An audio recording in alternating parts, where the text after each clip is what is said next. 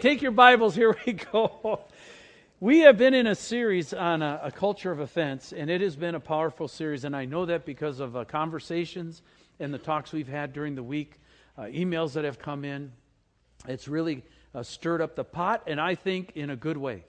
A lot of this stuff that has been brewing and festering inside of us, the Lord's kind of bringing it to the surface and forcing some of that. And so last week was a powerful service. If you weren't here, I would tell you, just go to the website, download the service, and listen to it again.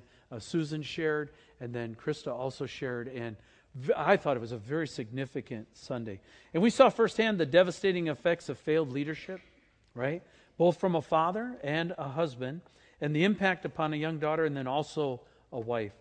And what I want to say is, even though they have great testimonies, both Susan and Krista have phenomenal testimonies of how God freed them, led them from woundedness and bitterness to healing and freedom. It wasn't easy, right?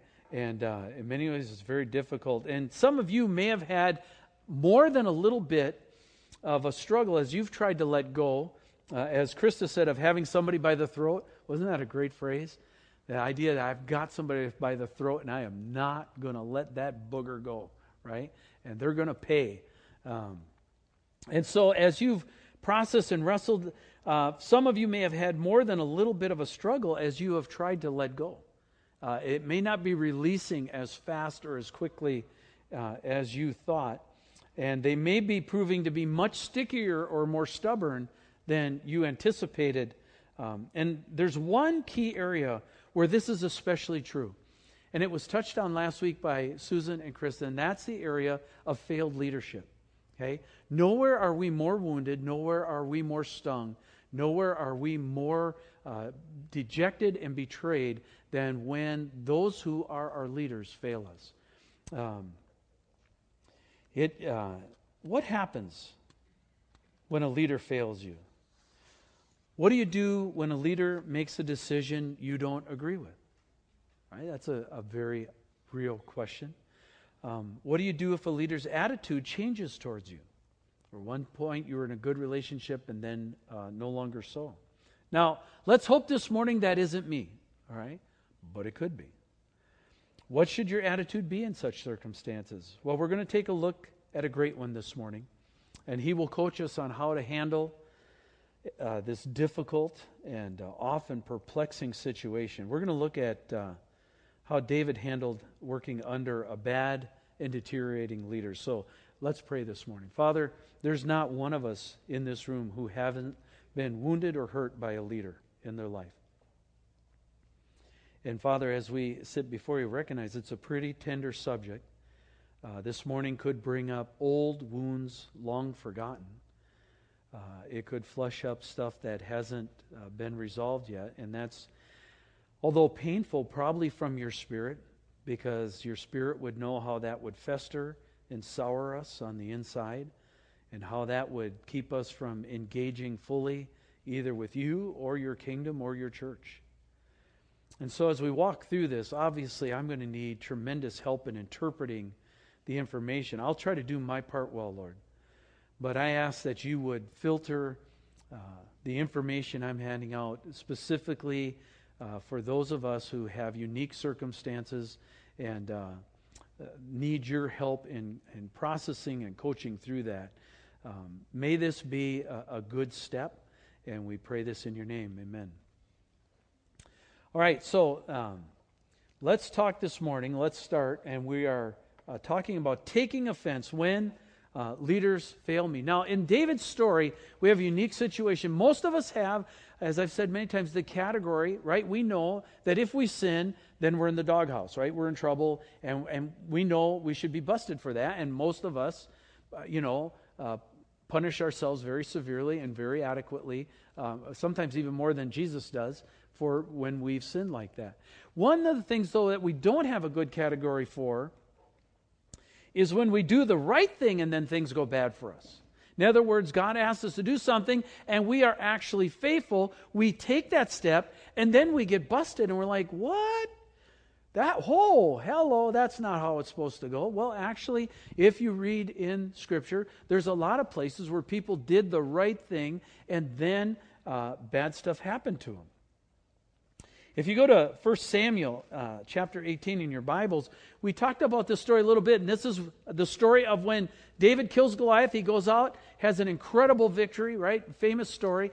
They come back, and all the women of the villages and towns are coming out, and they're singing this refrain, this song, we would call it a ditty, really. And it's this ditty that they sang. Saul has slain his thousands, David his 10,000s. It says when Saul heard this, he was really ticked off. Bible language is angry, okay? But ticked off. Really offended. It says it galled him, just chafed his hide, right? They have credited David with tens of thousands, he thought, but me with only thousands. What more can he get but the kingdom? And from that time on, Saul kept a jealous eye on David. Saul knew he was in trouble. He knew he wasn't walking, and he was ticked. It didn't matter that David had done it right. What mattered was he was angry that it was going to get taken from him. So rather than keeping his eyes on God, Saul kept his eyes on David. And it says his eye became a jealous eye. And that's not jealous for him, jealous against him. Right? And so he was embarrassed. He was humiliated. And you have to think about this. It's a double catch-22 situation because Saul should have been the one that fought Goliath, right? And David proved it could be done. And Saul, rather than going, man, I should have done that. I didn't do what the Lord told me to do. I should just get right with the Lord. He turns his wrath against David. And so he didn't get the hero's welcome he was anticipating. And instead, he's playing second fiddle to the exploits of another. This does not go over well. But he's still the leader, and he still has power. He has control, and he has clout. How many times, those of us who are older, how many times have you seen a young leader who clearly has God's hand on him, right? Clearly, the anointing's on the guy, and you watch him get squashed or ousted by an older, entrenched leader who's jealous of him. You ever see that happen in a church? Right? Look out, Brooks. Look out, Zach. Look out, Wilson. Boom. No, but, right, we've seen that, right? It's a deal through no fault of his own. Actually, because of an act of great courage and faith, David winds up in Saul's doghouse. He hadn't done anything wrong. He had done what was commanded, both by the king and by the Lord, and yet he winds up in the doghouse. Worse, it doesn't get any better. For roughly the next 8 years, David lives within an inch of his life as Saul hunts him down. Now, how David reacts to this whole process is very legendary and very instructive. And it brims with lessons for us on how to trust God and not be consumed by anger and bitterness. So let's start with this and we'll walk through it together. So first, where it goes wrong, Saul tries to peg David to a wall. David played the harp, and when an evil spirit would come on Saul, David would play music. It would soothe the king, and he would get back in his right mind. But this time, the jealousy has brewed, it's stewed, it's boiled, the toxic concoction has mixed. And so when David's playing, Saul realizes there's a guy who's going to take my place, and he grabs a spear and he tries to peg David to the wall. It says, the next day an evil spirit from God came forcefully upon Saul. He was, in other words, he's a madman. Right? This is not, I don't like David. He's kind of a poo-poo. I think I'll just stick him to a wall. There wasn't that kind of thing, right?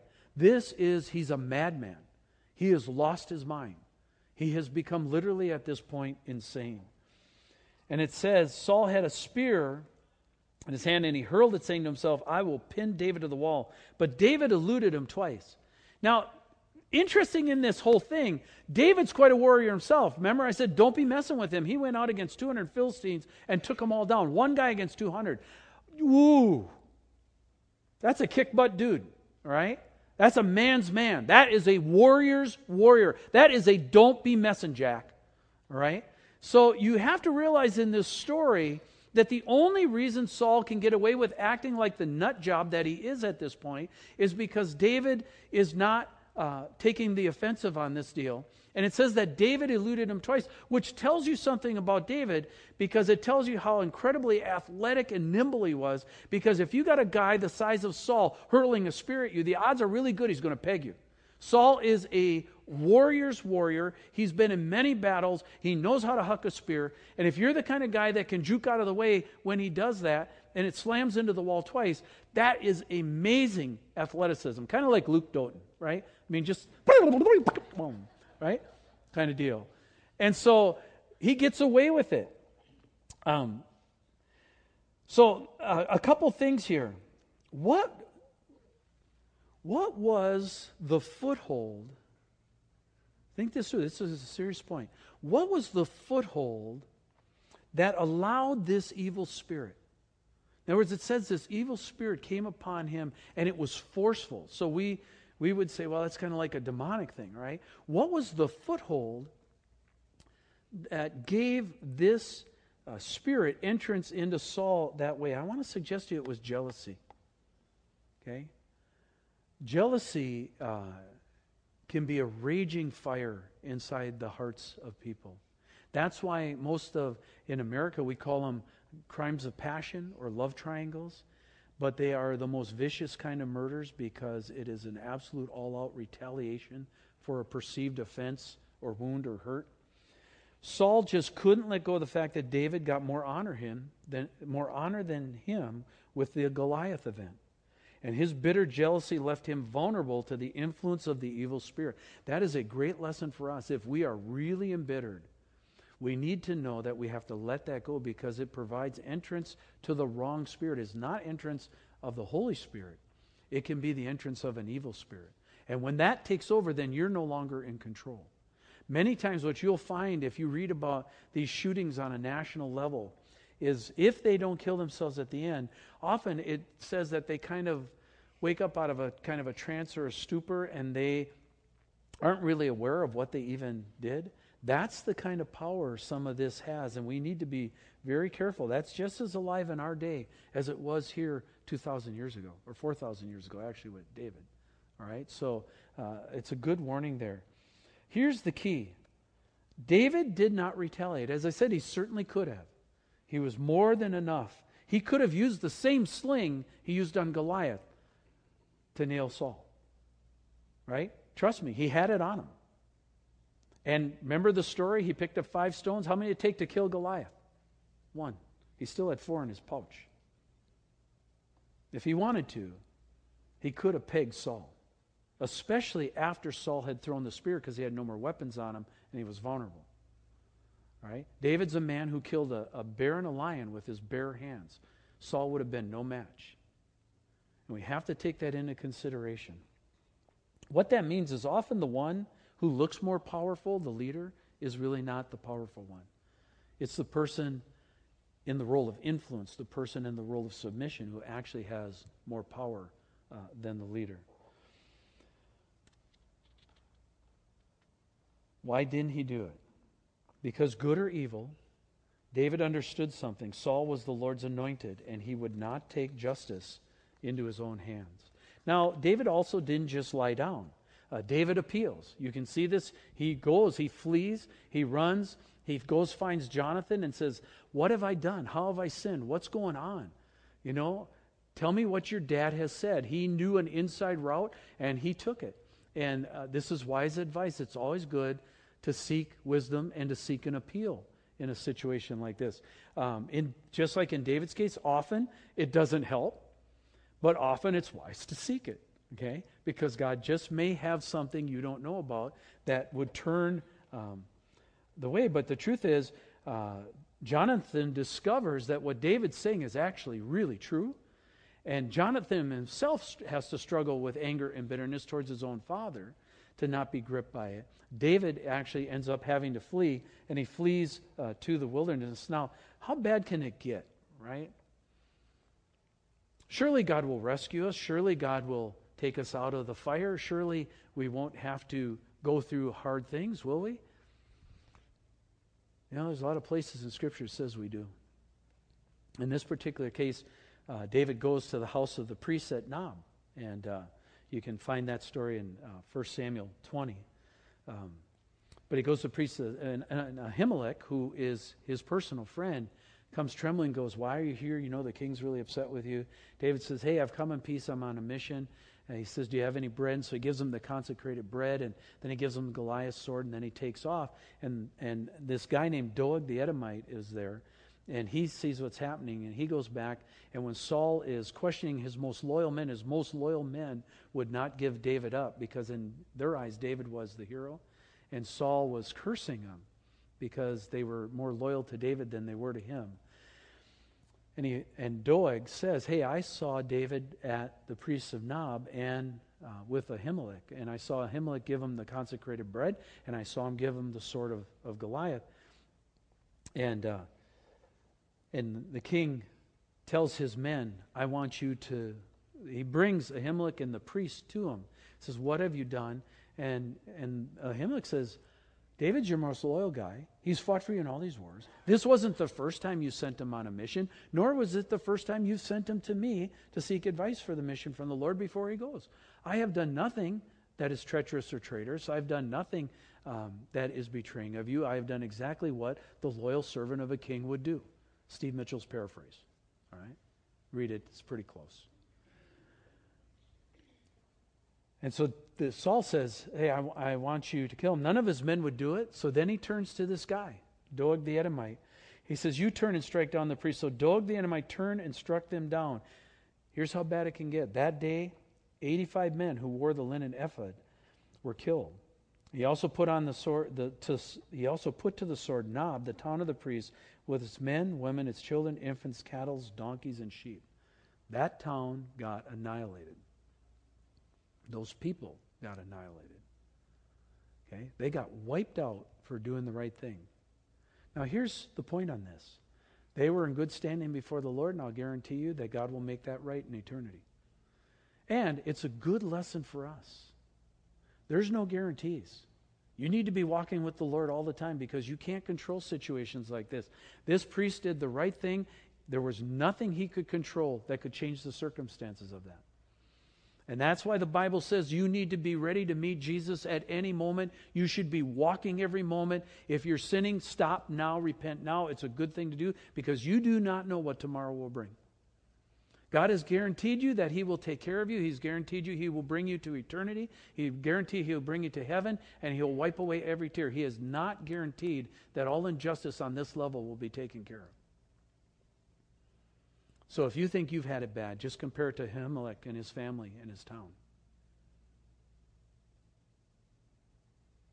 Offenses carry tremendous, tremendous damage. All right? It gets worse for David as well. These were his friends. He lost a bunch of friends that day. But then betrayal. Probably the hardest part about offenses, particularly from leaders, all right? Particularly from people who stand in the role I stand in. And you can understand, this is not a fun message for me to give. Okay? This is the sort I live with. Because I may walk through the grocery store and you may be there and I may not see you. And you go, that stuck-up prude. Didn't even have the courtesy to come over and say hi. Well, I never saw you because I'm looking at my phone trying to figure out how it works first.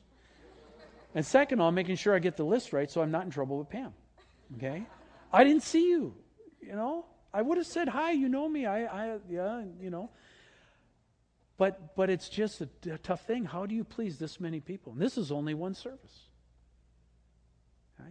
But is it true that leaders also do evil? Yes, we do. And many of you are from other churches where evils happen, and through your journey with the Lord have wound up here because wicked, evil things happen with the leaders you were under. First of all, may I just say, I am sorry and I apologize. Shepherds should never be like that. Shepherds should never do that. I can't control all that. I can only control me. But that should probably have never happened. All right? Doesn't mean the Lord won't use it, and doesn't mean He won't turn all things to good. But that should have never happened. But in this story, this is the story of Keilah. And Keilah is a town, and the Philistines are raiding it, and David seeks the Lord, and should I go and rescue him? And he goes and rescues this town, saves them from the Philistines. And you would think that town would just be totally grateful and like, wow, we're loyal to David. He's rescued us. But what happens is David gets some information. You can see the story up here. It's in Samuel 23. It says, David, O Lord, the God of Israel, your servant has heard definitely that Saul plans to come to Keilah and destroy the town on account of me. Will the citizens of Keilah surrender me to him? Okay, here's the key point. I have helped them out. I have helped them out. Saul's coming. When Saul comes, will they stand with me, or are they going to betray me and turn me in? And he says, the Lord says to him, Saul will come down, and will the citizens of Keilah surrender me to my men and Saul? And it says they will. What good did it do for David to help this town? The dirty rats? To save their own skin, to save their own hide, they'll turn David into Saul so they don't get wiped out by Saul. Well, put yourself in the town's position. What win do they have there? Either they're wiped out by the Philistines or they're wiped out by Saul. Sorry, David. Right? And there's a lot of places in life where the political positioning of the situation puts you in a no-win position. Any of you in here ever been in a no-win position in a church? No? Wow. Godly people. No, we know better, right? We have been. There's been some terrible things. We've been deeply, deeply wounded and scarred by those things. David was deeply scarred by this betrayal. He went out of his way to do something that should have been lauded and instead becomes a place of betrayal, and he again has to flee Saul. In the midst of this, he still operates above reproach. This is the incredible and legendary side of David. Somehow in his spirit, he knew that he couldn't take offense or get bitter over this deal. And he did pretty good. But have you ever had the place where the person you're ticked at, you're given an opportunity to take them out? Have you ever just licked your chops and went, payback? Yes. Okay? And you're going to get them, and you're going to let them have it. And it's even cooler if they don't know it's you getting them. Right? You just watch them go down. Oh, I'm so sorry.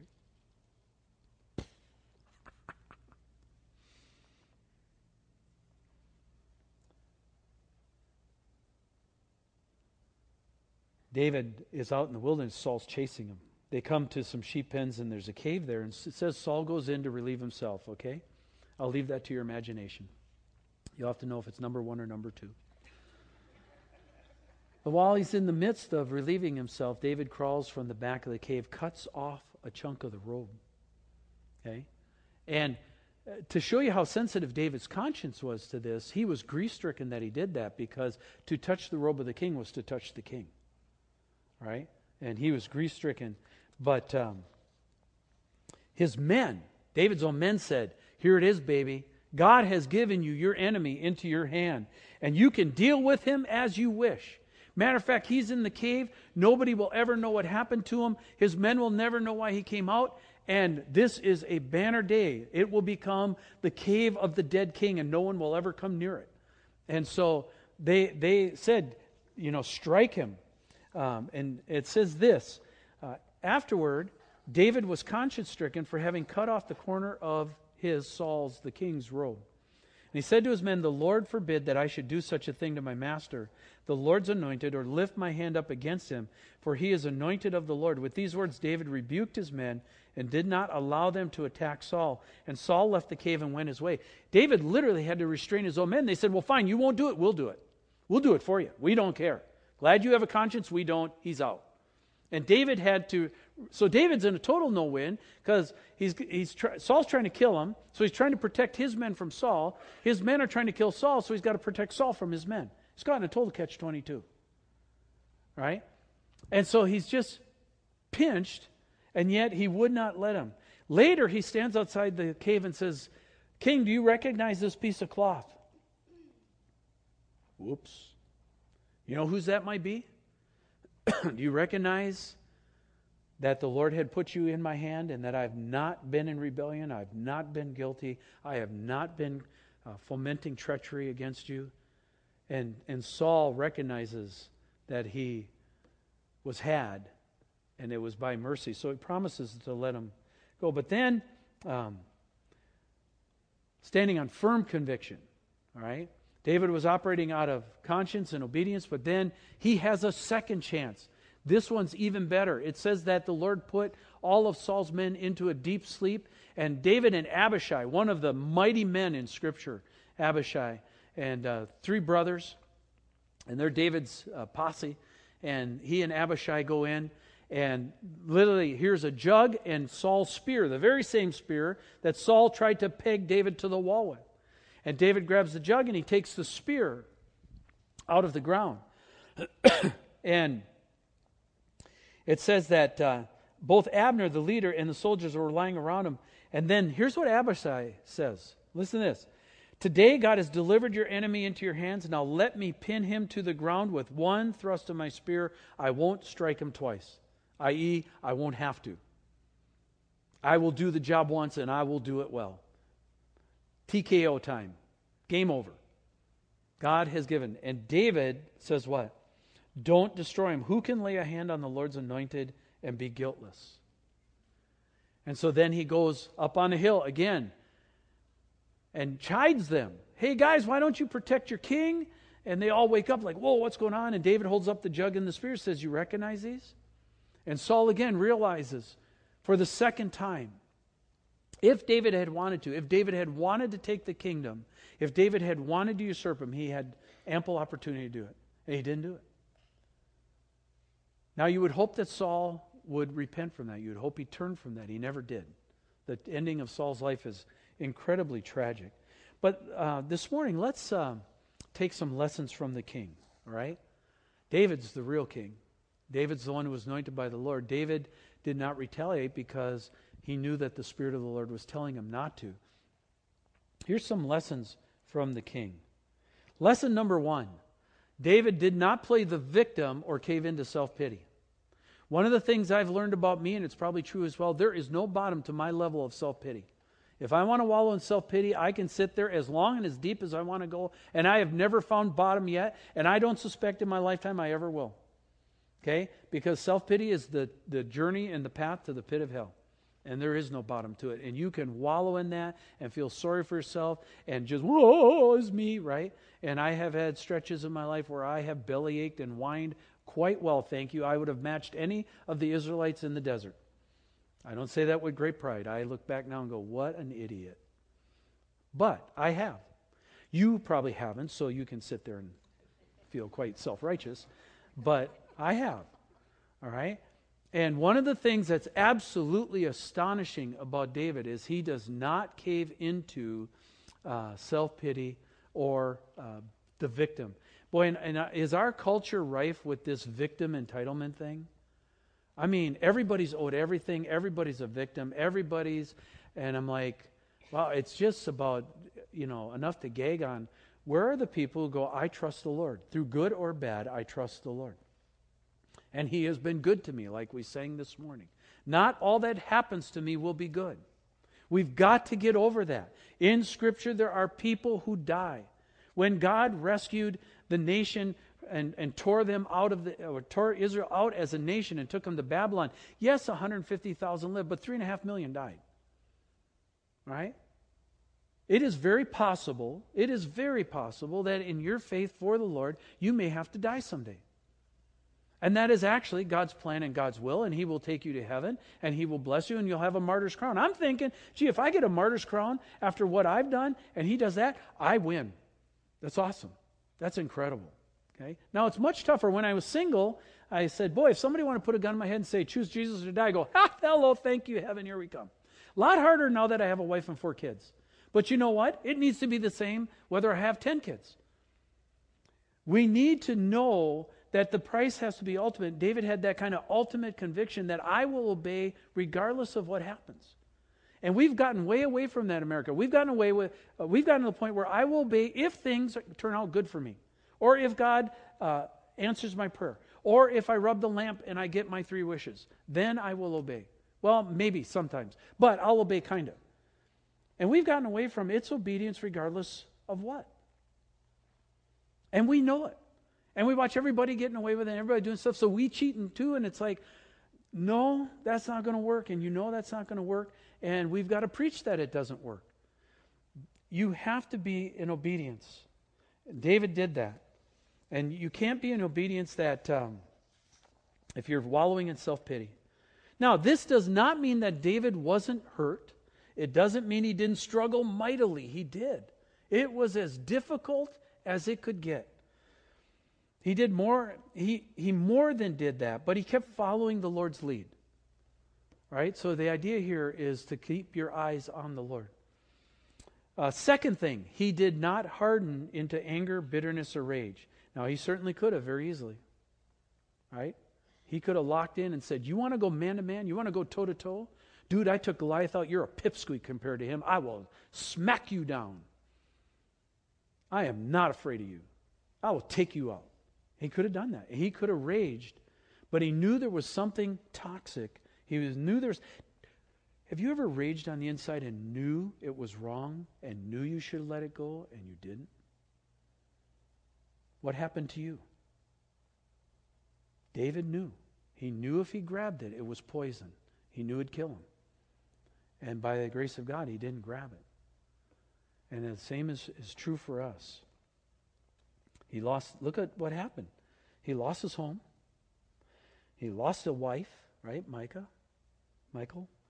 He lost loyal friends, Ahimelech and Nob. He was a fugitive. He had done nothing wrong, and in spite of the evidence, he was still being persecuted.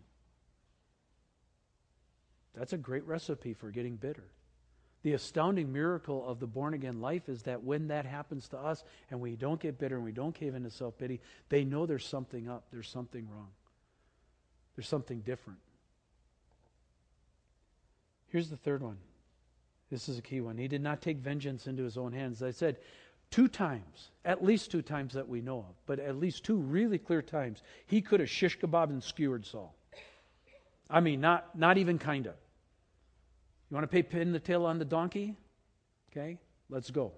We'll get more than the tail. Let's get the whole donkey. All right? And he could have done it. And yet he knew that it was not his place to take out the king. It was not his place to do that. That was God's place. And so he put that in God's hand and he appealed into God's hand. Here's the fourth thing. We've been talking about couples praying together. And by the way, a lot of you come back and said, man, what a difference that's making. It isn't all that's better or all that's changed, but boy, it's making a difference for us. And I want to encourage you couples to continue to pray together, to continue to not give up. This may be the point, summer, where the schedule goes loopy and you get away from praying. Don't do that. Pray together. Okay? Why? Because David never quit praying. Through the entire process, he trusted God and he prayed. It says over and over again, if you read those chapters, it says of David, it says that he inquired of the Lord and asked the Lord what his next step should be. Resolving things in prayer before the Lord is the most effective weapon against rage and bitterness that exists. It is the most, and that's why we won't pray, because we don't want to forgive. And if I have to forgive, I'm not praying. Well, that's really good logic, especially for Christians and born-again people who've been saved in the power of the Holy Spirit. Yeah, that's brilliant. No. We have to keep our eyes on the Lord, and we have to keep praying. And in those places where we too are hung up and choked by offenses, we've got to bring it before Him and put it into the Lord's court and not take vengeance ourselves. I don't know if you have, but if you take vengeance yourself, I'll tell you 2 things for certain about it. Number 1, it almost never turns out the way you thought. And number 2, it's never as satisfying as you thought it would be. It always ends up worse. No amens? Right? Never turns out the way you thought, and it never is as satisfying as you thought it would be. God knows that. We are a people to not take vengeance into our own hands. And then the 5th one, he committed his course to God and trusted God to vindicate him. Trust is not just a word, it's an action. All right? Just like love is not a word, it's an action. If we love the Lord, then we must trust the Lord. Trust is a deep-seated, I believe you are a good leader, God, and I believe in spite of going through difficult or awful things, you are still leading well, and I will trust you. Be it good or be it bad, I will trust you through the process. It's an oft-repeated act that forges a character. Does your vindication come from your own efforts to pay someone back, or do you trust the Lord to vindicate you? That's $1 million question right there. Does your vindication come from your own efforts to pay someone back, or do you trust the Lord to vindicate you and to vindicate your cause? Remember what Nate said earlier. I quoted Nate in this series. Remember, he says, what we do with an offense will determine our future. And that is very, very true. If it's any encouragement, it's apparent that David didn't emerge unscathed from all of this himself. Although he did amazingly well, the episode of Uriah and Bathsheba indicates there were probably some things that the Lord was talking to David about, that he didn't fully enter into or let go of, that set him up for the greatest catastrophe of his career.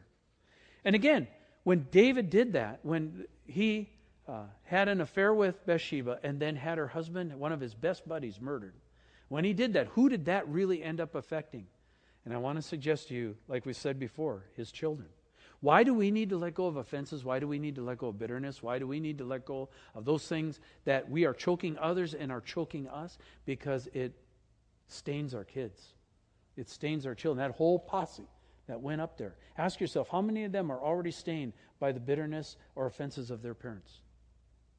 You want a place for repentance? There's a good place right there. Picture that. That's real. I'm not making that up. Okay? The story of how this passes down through his children is beyond tragic. And it will be with us also. Next week, we're going to talk about letting go of our offenses. And I want you to know ahead of time, there's actually going to be a response time that I want you to be this week in prayer. We've been talking offenses. What I want you to do this week is I want you to do a mental catalog with the Lord. Who do you have an offense with and who do you have to forgive? Okay? Names. If you got to put them down on a piece of paper, write them down. Who do you hold an offense against? Who do you got by the throat? Or, as Susan said, who's just giving you crumbs when you want a banquet? Who's really ticking you off because they should be giving you more? And you got to resolve it. Who do you got to do that? I've been making my list for 4 weeks. I still haven't hit the end of it. All right? It's amazing how deep this runs in us when you're really honest and go before the Lord on it. I want you to do that this week before the Lord. And we're going to have a response time. So here's the deal. Next week, we're going to have communion together. Right? You may very conveniently say, I think I'm going to be on vacation next week. That's fine. Okay? But we're going to be going in communion next week. And Scripture tells us, do not go into communion without examining yourself. All right? So we're going to examine ourselves this week.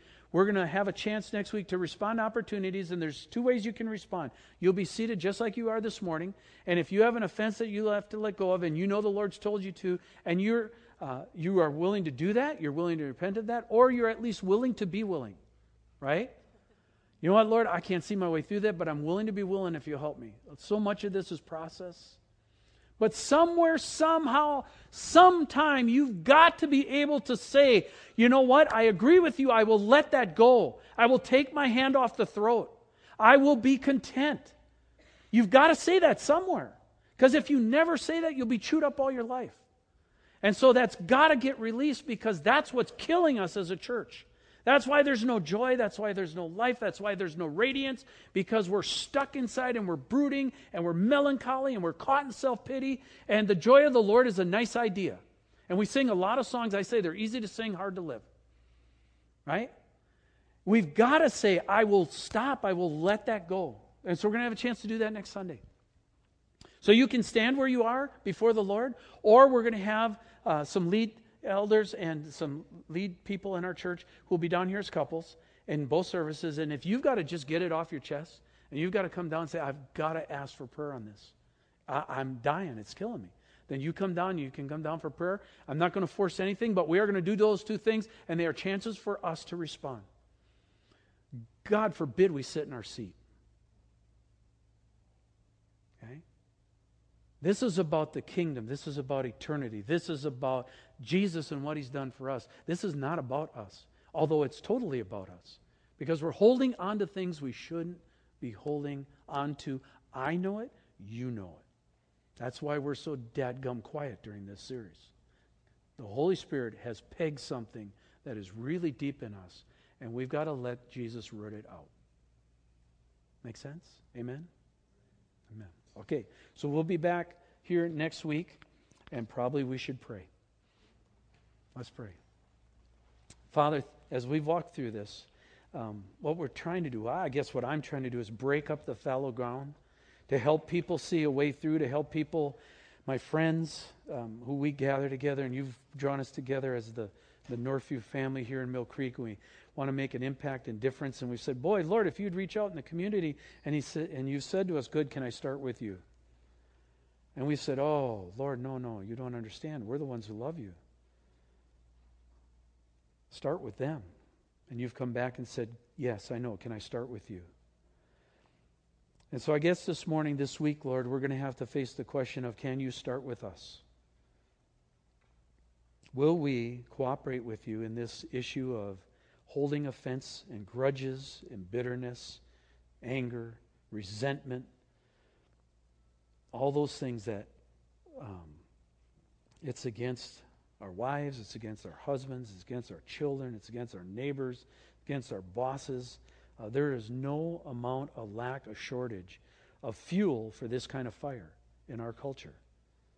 And the fire's burning us up, Lord, and we ask that you would replace it with a different kind of fire. The fire from your heart, the fire from your spirit, that's a cleansing fire, that's a fire that lets go. It's a fire that can take the hand off the throat or be content with the crumbs, because what you give we will say thank you for. Father, as we go this week, there's some work that needs to be done. May you have a great conversation with us as we do that. We pray you'll be pleased as children that we respond the right way, and we ask this in your name. Amen.